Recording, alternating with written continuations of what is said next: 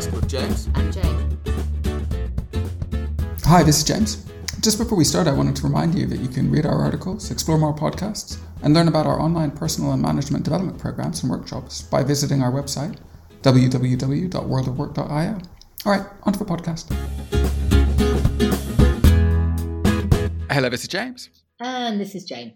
And here we are again with another episode of a World of Work podcast. What are we speaking about today, Jane?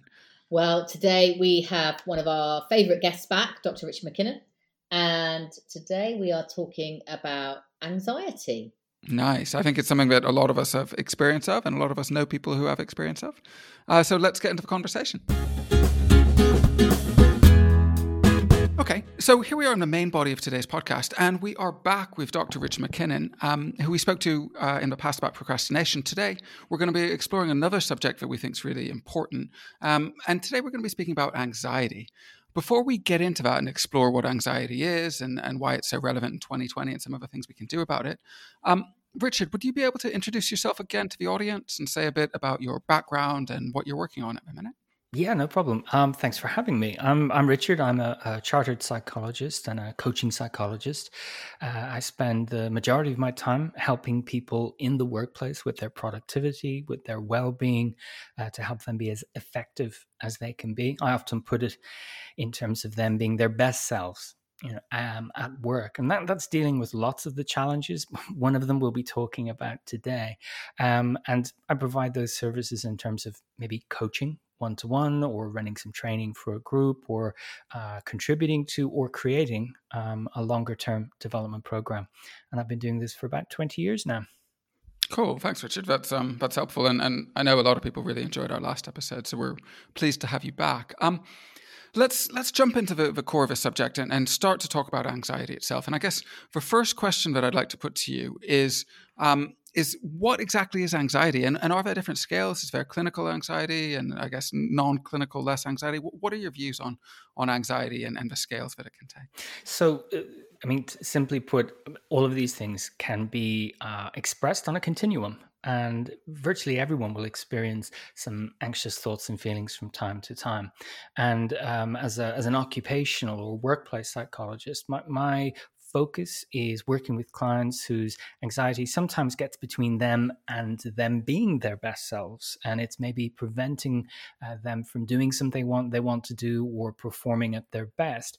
But of course, down the other end of that continuum, you've got people whose anxiety maybe prevents them from getting out of bed in the morning or for leaving the house, or it prevents them from interacting with people. So it's on a continuum.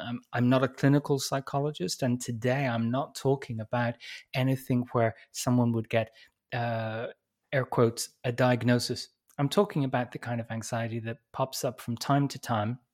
Deeply unpleasant. We don't like it. There's a reason for that. And it's how we respond to that. That's really important. So anxiety is when our mind spots and responds to a threat. And anxiety is the alarms going off across various systems. And those systems are impacted by the way we think, what we focus on, what attention we give to things, down to physiological things like blood flow, muscle tension, how we express ourselves and our emotions. And so anxiety can be quite an overpowering sensation, all the way down to like a little bit of an itch at the back of our brains. And those threats, and this is the most important thing, those threats could be something that's immediate and tangible in the room with us, or more likely, in the workplace, it can be something that's imagined and future-oriented. So something that hasn't happened yet. And because of the way our minds work, our minds give us a very detailed, compelling image of the future. And we have the feelings here and now as if it was in the room with us. And of course, that's unpleasant. And so we want to avoid that. And that's often where a problematic cycle starts. That's really interesting. That's quite a comprehensive, helpful introduction to anxiety. Do you think that A lot of the people that we speak to and we engage with, do you think that they know what their anxiety is and know what the signs to look out for are? Do you think people have a consistently similar experience of anxiety, or do you think it varies? I think, yeah, they're really good questions, because on the one hand, we all have we all have the same response, because our minds, work in a very similar way, and our bodies work in a very similar way. I think the differences are the extent to which we let the anxiety be in the driving seat and have a very strong impact on our behavior, and the extent to which we even identify these things as being anxious, because sometimes anxiety shows up in ways that aren't maybe stereotypical. When I talk about anxiety to people, sometimes they don't want to own that label, and it's not about labeling them as a person, but talking about an experience. And it has negative connotations for them. That's fine. It could be worries, it could be thoughts about the future. But also, sometimes the behavior doesn't show up as being worried, in a stereotypical withdrawing way, but much more so in a irritable, short-tempered, maybe even slightly aggressive way. And that's a function of anxiety too. So while the root is very similar, how it shows up can be different. And of course, the causes can be very different depending on what our minds think is a threat. Do you think it affects different people in different amounts, or do you think it's purely a product of situation that we find ourselves in? It's definitely part of the person we've grown to be. So our life's experiences will contribute to our response to stuff that's going on around us or that we think about. And if so for example, just before we started this conversation, and on the back of a conversation I had this morning, I was feeling a bit of anxiety. I was feeling anxiety that what I was going to say was going to be recorded and then shared with lots and lots of people. That anxiety, I would say, is helpful because it helps keep me focused on the task at hand. And I'm definitely not trying to multitask while we're doing this. So there can be a helpful bit of the mind saying, oh, hold on, pay attention to this because it's important to you.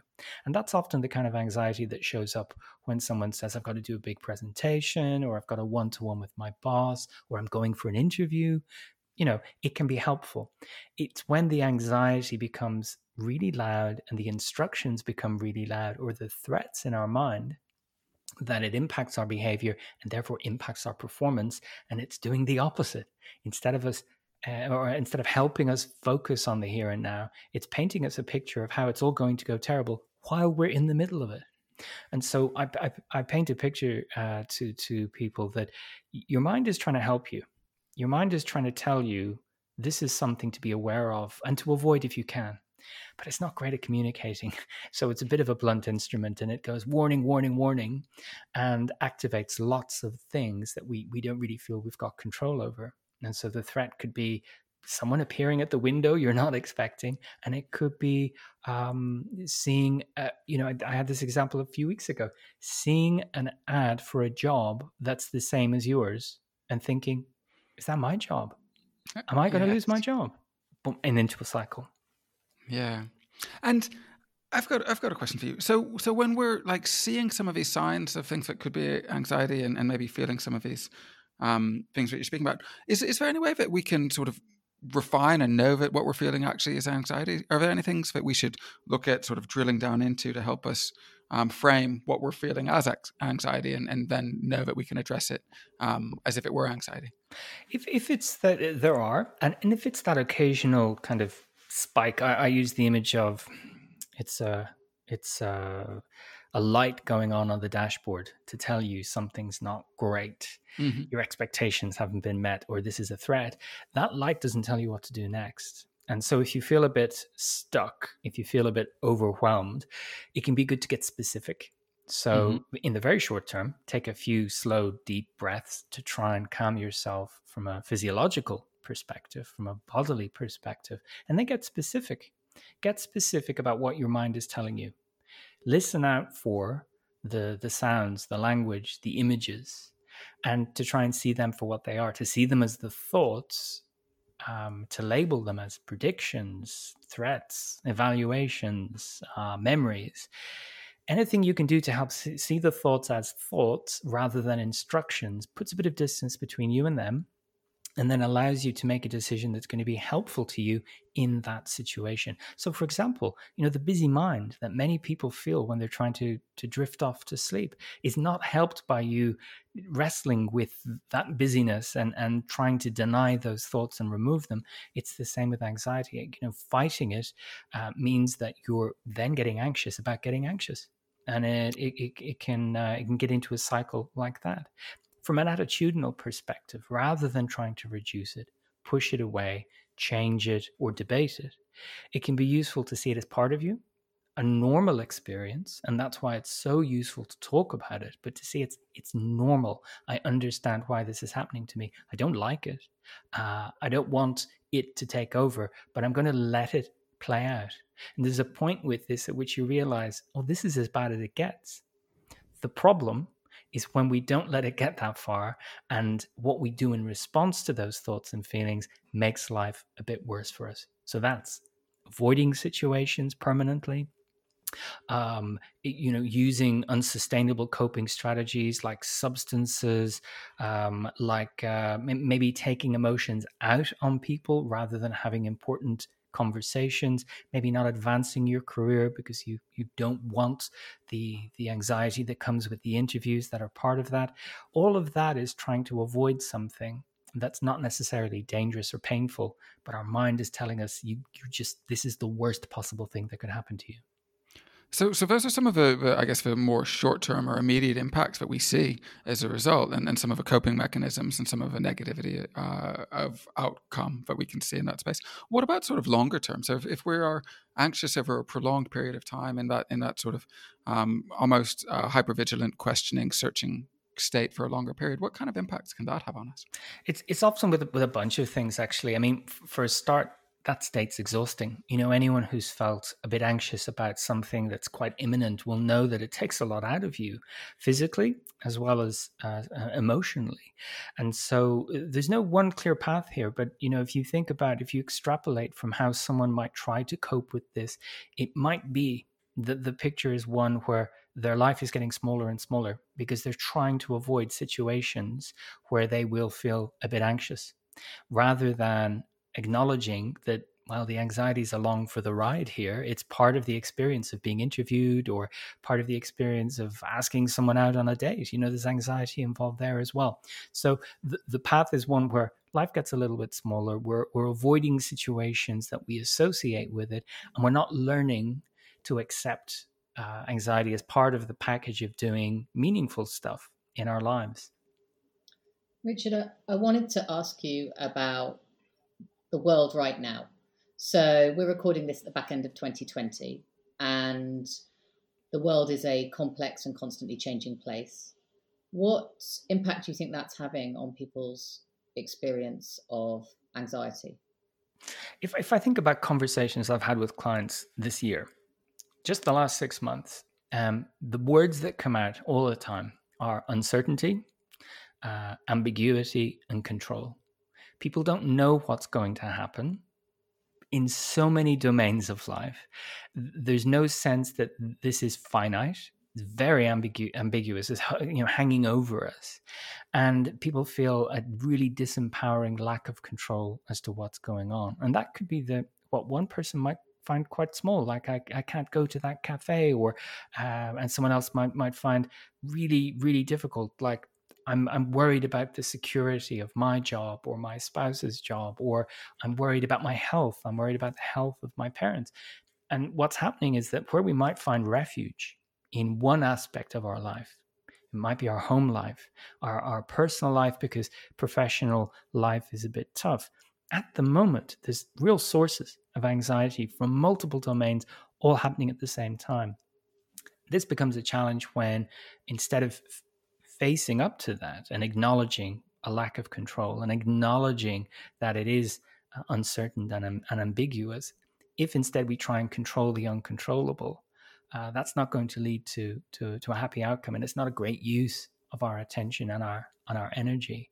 And so people report regularly this sense of being a bit tired, or the other flip side to that is diving into work headfirst and pedaling super fast because that's something they can do in the face of all of these other things. But that hyper busyness can be a way of avoiding thoughts and emotions that you don't want, that source of discomfort. And do you think, given all of these additional, I guess, stimulating or contributing factors that can give rise to things like anxious thoughts, do you think in 2020 there's a lot of people who may be experiencing this for the first time, or maybe becoming aware of it being an issue for them for the first time? It could well be. It could well be. I mean, I've no data to support that, but I think it's easy to imagine someone who has been, fairly resilient up till now and has dealt with the challenges that life has laid out for them in an okay way. And they've reached a point where they think, I don't know what else I can do now because there's so many things happening. And all of the skills I've used to date, like working hard or studying hard or saving or anything else, like investing in my time in sport, whatever it might be, they're not going to work for me now, and I don't know what to do. And so it's really useful, maybe counterintuitively, to acknowledge this isn't something I can control. This isn't something really I can influence. I need to make my world a little bit smaller and focus on that stuff that is, in all probability, good for me. So it sounds a little bit like there are both many more factors around at the moment that are likely or we have some idea might cause people additional anxiety, and people have a lot less tools at their disposal because of some of the changes that are taking place within 2020, which sounds like a really challenging situation. What are there practical ways that people can take extra care of themselves generally at the moment in this sort of really changing period? Yeah, I think, just in a very general sense, is to consider your well-being and consider it in a holistic and joined up way. So it's your psychological life, your emotional life, your relationships, your physical well-being, your work-life balance, how the two domains interact, and to consider what it is that you need. Sleep is being disturbed for so many people this year because of all of these worries and all of this change. So to prioritize that and invest in sleep, because it is a great bonus for our physical and our psychological well-being. And then to pay attention to anxiety. You don't even have to call it that. You call it the worries that show up, whatever it is. Notice it. Notice when it shows up.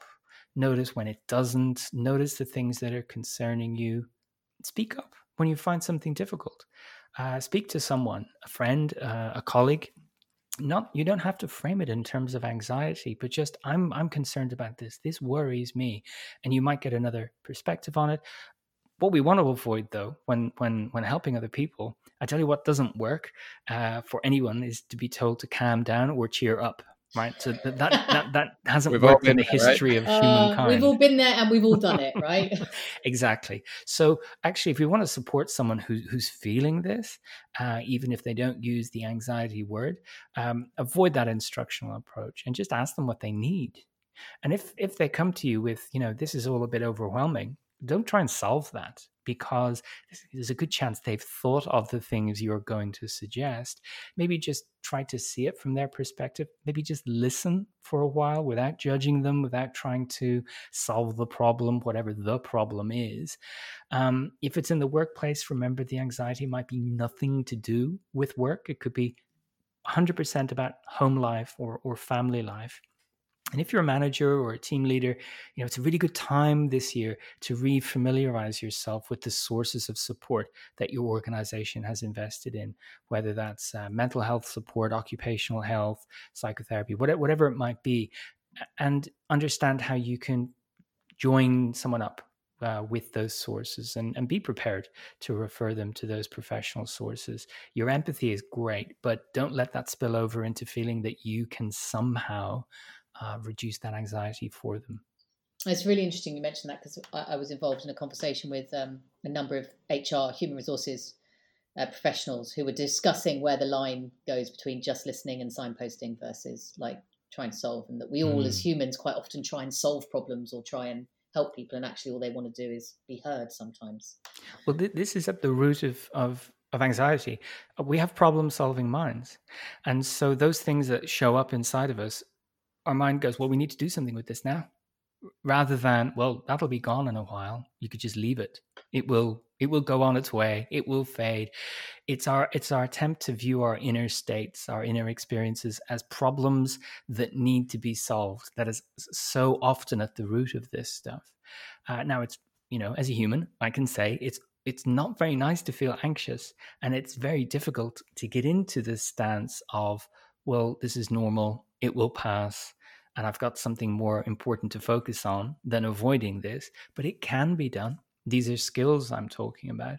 And I think there's a chance that this year is a great year, if nothing else, to sort of normalize this and to speak openly about, you know what, I've just had one of those weeks where it's all a bit much, or all of this news is piling up and I've got a lot of worries about next year. And to have conversations about that illustrate to more people that, yeah, this is how our minds work. They flag this stuff up for us, and it can be a bit exhausting.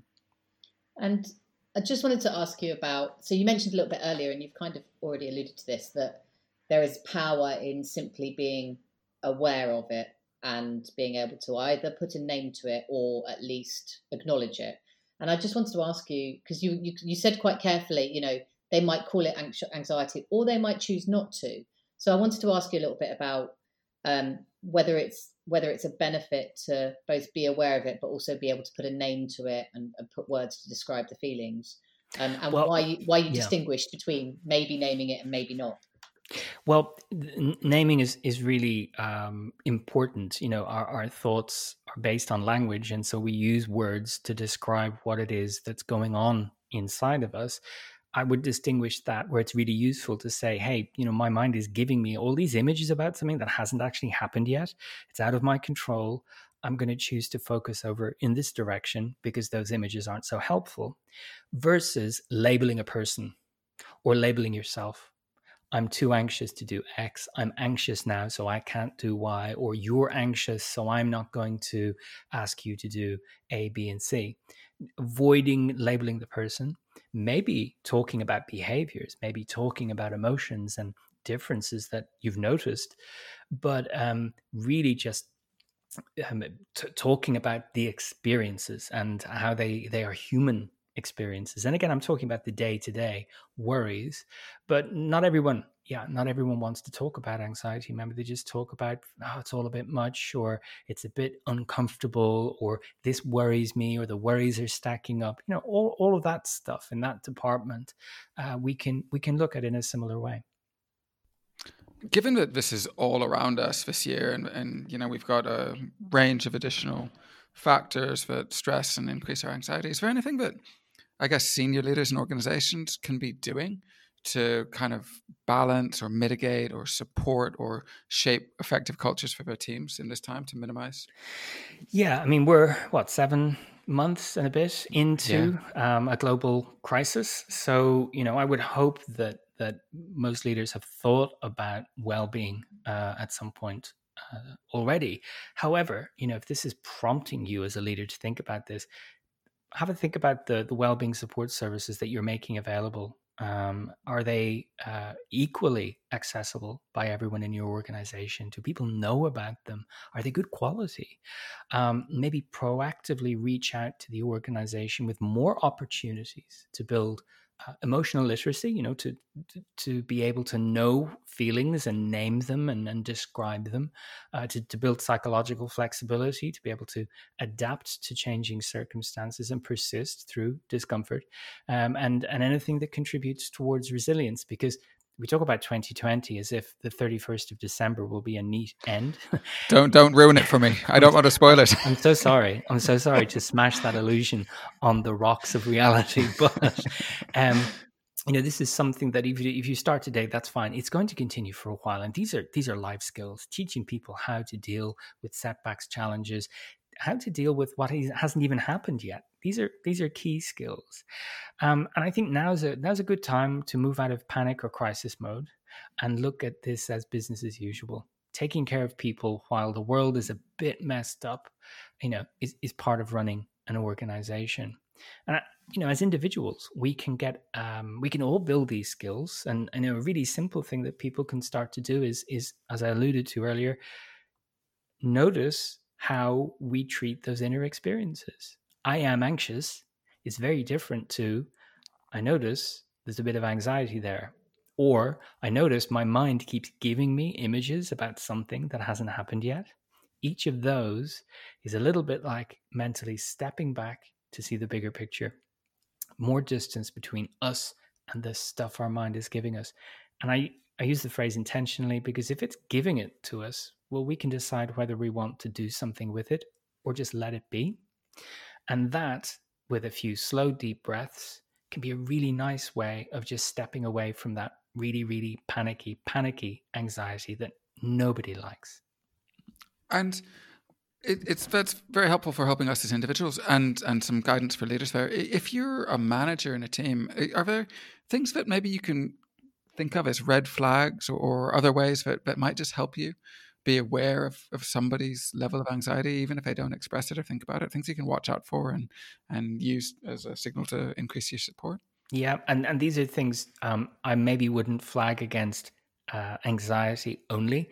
These are things where anyone might be having a hard time of things. So any sudden behavior changes in the workplace, maybe sudden absenteeism or sudden long hours, changes to how and when they communicate, keep an eye out for that. Maybe some more avoidant behavior, avoiding certain events or certain tasks that they've competently done before, and maybe any of that increased irritability or aggression that you wouldn't characterize as typical for that person. Those kinds of things can be maybe not red flags, but indicators that, hey, that might be a bit tough for that person. And I think maybe I'll proactively ask them, are you okay? Do you need anything? Is there anything I can do to help? That way we can avoid any labels. We can just notice that person has, their behavior has changed. And you know what? They might not even realize it themselves. Yeah. Yeah. I can really relate to being in that situation where I've not noticed where I've gotten myself emotionally. I think that's something that can happen fairly often. I've got a question. Like, if I think we're gonna move on to talk a little bit about dealing with anxiety and some of the ways that we can manage it. But if somebody is maybe feeling a little bit anxious themselves, or starting to feel some of these thoughts and notice some of these thoughts, or be able to put names to them, and they want to have a conversation with somebody about it, that can be a little bit intimidating. How do you think people can most comfortably start a conversation with somebody else about their own anxiety? How do you open up about anxiety, or how have you seen that done well? Yeah, and that's one of the real problems here, because if you're feeling a little bit vigilant about threats, then you might worry about a threat to your reputation by talking to someone about it. So, if these thoughts and feelings are getting between you and living the kind of life that you want to, then it could be a good idea to talk to a professional and seek out some professional advice. And what's the worst thing that could happen there? They say, you know what? I'm not the person to talk to. You're doing great. Or here's a book, read a book with some breathing exercises. Or they say, yes, absolutely. I see lots of people like you. Here's the method that I use. But any of those outcomes are going to be more helpful if those thoughts and feelings are really making your life a lot smaller and a lot more difficult to live. If it is the context-dependent anxiety like presentations, meetings, a really common one at the moment is the working from home and being detached from people and then getting anxious about what do people think of me when they can't see me or if I'm not in the office with them. All that stuff. A good place to start is just working for yourself, working on yourself. The one mantra, if you're listening to this and that sounds a little bit like you, the one mantra, pop this on a post-it note and stick it on your monitor, stick it on your laptop. A thought is just a thought. Because all of that stuff that shows up in your mind, that your mind really helpfully gives you, they're thoughts.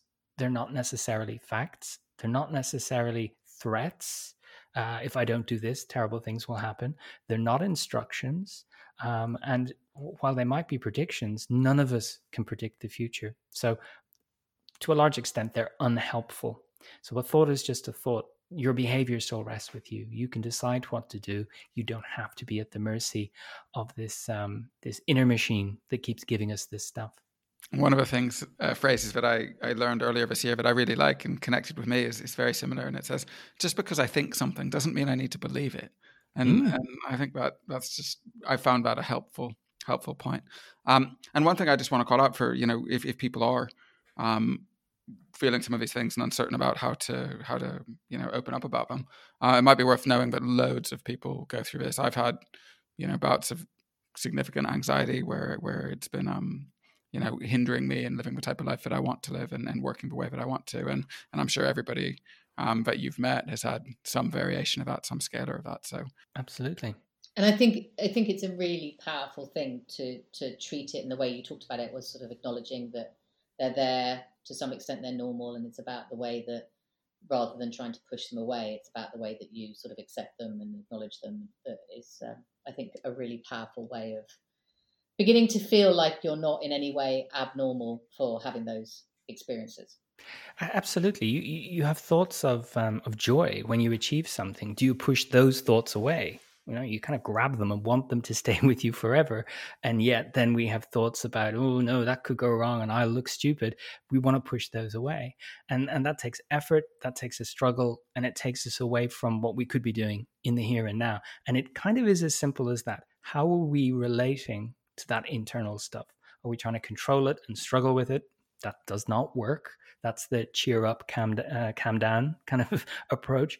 Or are we willing to say that, my anxious thoughts are as much a part of me as my joyous thoughts, and they have a place, but neither of those are in the driving seat. They're just along for the ride. And if you can get your head around that and say, these unwelcome thoughts, I need to make some space for them while I continue to do A, B, and C.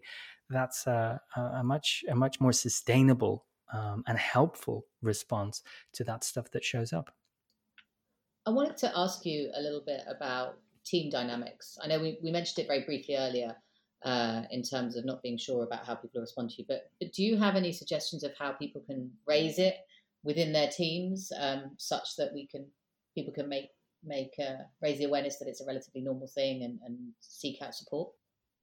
So again, I'd like to look at this on a continuum, because this can show up in a team when someone's losing their temper or being a bit irritable or being unhelpful. The root of that is they're worried about something, and it might not look like worry.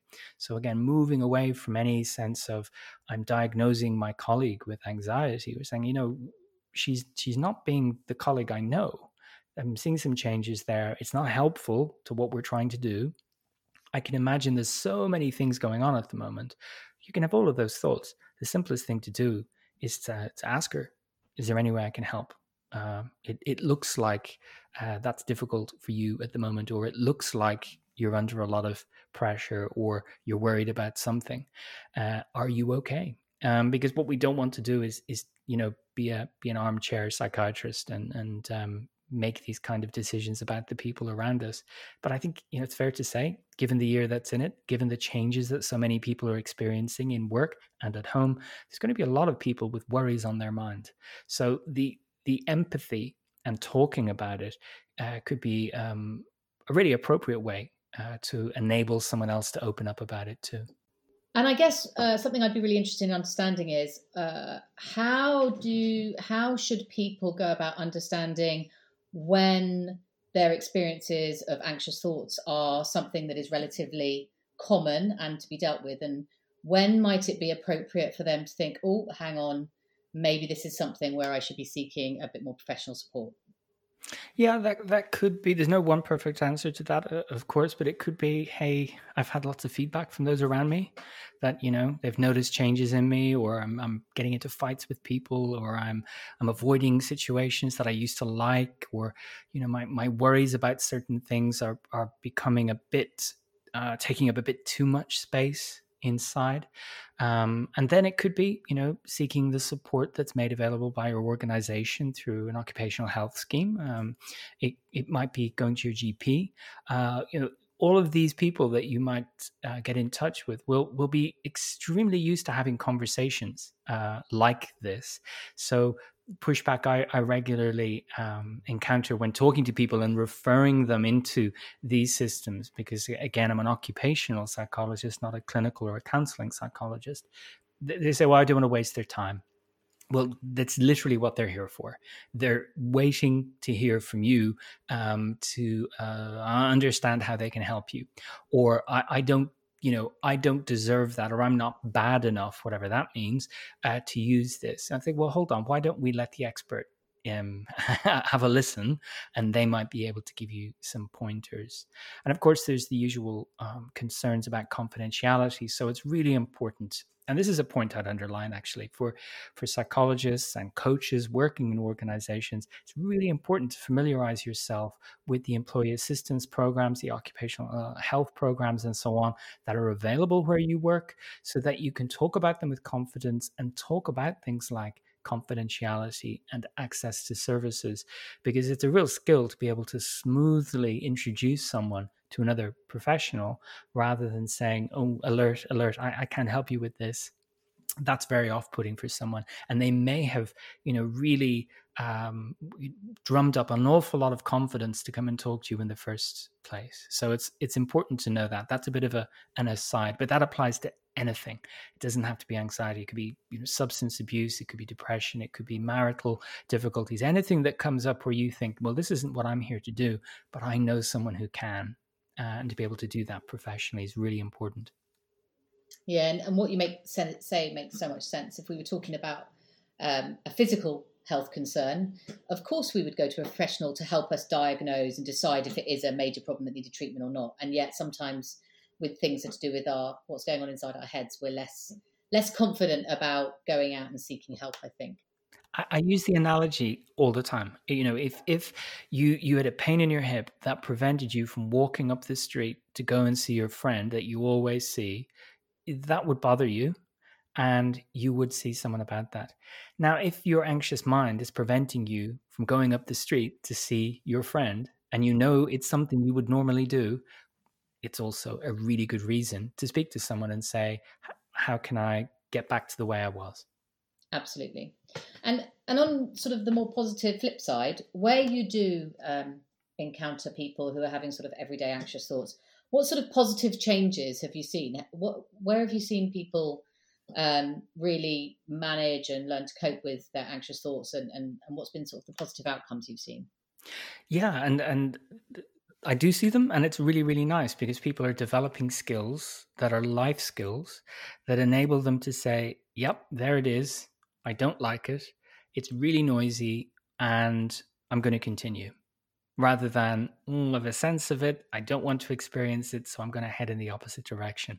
And it allows people to flourish, to be honest. It allows them to do the things that are important to them while, and this is the really important point, while still having anxious thoughts. We're not working to remove those thoughts or the chance of them ever appearing again. We're giving people the skills to see them for what they are, make some space for them inside, and then crack on with what's important, knowing that they're there. But we don't need to struggle with them. We don't need to do anything to them. And what's great is that some of the methods that we can use, some of these techniques to get that distance between you and the thoughts, they can be very memorable, they can be very simple, and they can be quite humorous at times. And so people are able to pass these on to other people. The number of times I've heard people reflect back, a thought is just a thought. It sticks with you. And that can unlock all kinds of things for people, putting themselves forward for senior roles, getting in front of audiences. I mean, that's a really common one because I think virtually everyone listening to this right now might feel a little bit of a shudder if they had to picture themselves speaking in front of a large audience. That's a demanding activity. But if you're unable to do that at all and it's part of your job, it's really useful to make some changes. So I think flourishing, I think being able to go in the direction that's meaningful to you and not allow this anxious mind, this critical mind prevent you from doing it. And that's where I get a lot of satisfaction. That's great. It's great to hear some of those stories. Unfortunately, I think we are, as ever, running out of time. So I'm going to draw us to a close for today. Just before we finish up though, Richard, is there any way that people can learn more about you and what you do and potentially get in touch? Absolutely. The easiest way is just to go to the website, and that's worklifepsych, P-S-Y-C-H, worklifepsych.com. Everything you might want to know is on there. It's been a pleasure. Thank you very much. I've learned a lot. It's been informative and interesting as ever. So thank you very much from me. And a thank you from me too. Thank you very much for having me. Okay, so that was our conversation with Dr. Richard Mackinnon, and you're back in the room with us. Jane, did you have any takeaways or reflections you'd like to share based on that conversation? I guess the reflection that I'd like to share, and it's something that struck me a couple of times before when we've talked about issues that are similar, is how differently I view anxiety and people who share their experience of anxiety with me now, that I personally have experienced it and experienced anxious thoughts, than in my 20s when I was, relatively unfamiliar with the experience. And I guess for me, that's a really important reflection because it highlights to me that there's lots of things in the world that I might not have experience of, and therefore it's very hard to imagine what that might feel like, and therefore quite hard to know how to behave. But the advice that Richard had around sometimes it's just about listening, I think is so powerful and so important for so many issues, because actually if we adopt that behavior whenever someone shares something personal or something that's affecting them with us, then we have a really good chance of at the very least helping, even if we're not doing anything else and we don't know anything about it. So I guess that's my reflection. I think that's powerful, right? Being what people need and want in a specific moment is so helpful. And I know that in the past, I've certainly been guilty of using my voice, or worse off, trying to provide a solution. I mean, how dreadful is that? How dreadful is that? It's pretty much what I've done my entire life. So yes, it is dreadful, but it's a difficult habit to unpick for us solution-focused people. It is. But it's a great thing to be aware of. I guess my takeaway, or one of the things I'd like to reiterate and reflect back on, is the importance of this being aware and being mindful. And as soon as we can sort of recognize that I'm having a thought or use language like that around our thoughts and feelings, the easier it is for us to distance ourselves and to stop being in thrall to our thoughts and feelings. And I just think that power of distance and mindfulness is a really powerful thing. We don't need to believe the things that we think, and that's a hugely helpful message for us. So that's it from me. So I think that's it from us. I think it's just time to wrap up and say thank you very much, and we will see you again soon. So thank you from me. Yeah, and it's a big thank you from me, and goodbye. Hi, thanks for listening to this episode of the World of Work podcast. To learn more about what we do, please check out our website, www.worldofwork.io, where you can read some great articles, learn more about the seminars and courses that we deliver, or even support us if you wish through our Patreon page. That's www.worldofwork.io. Thank you.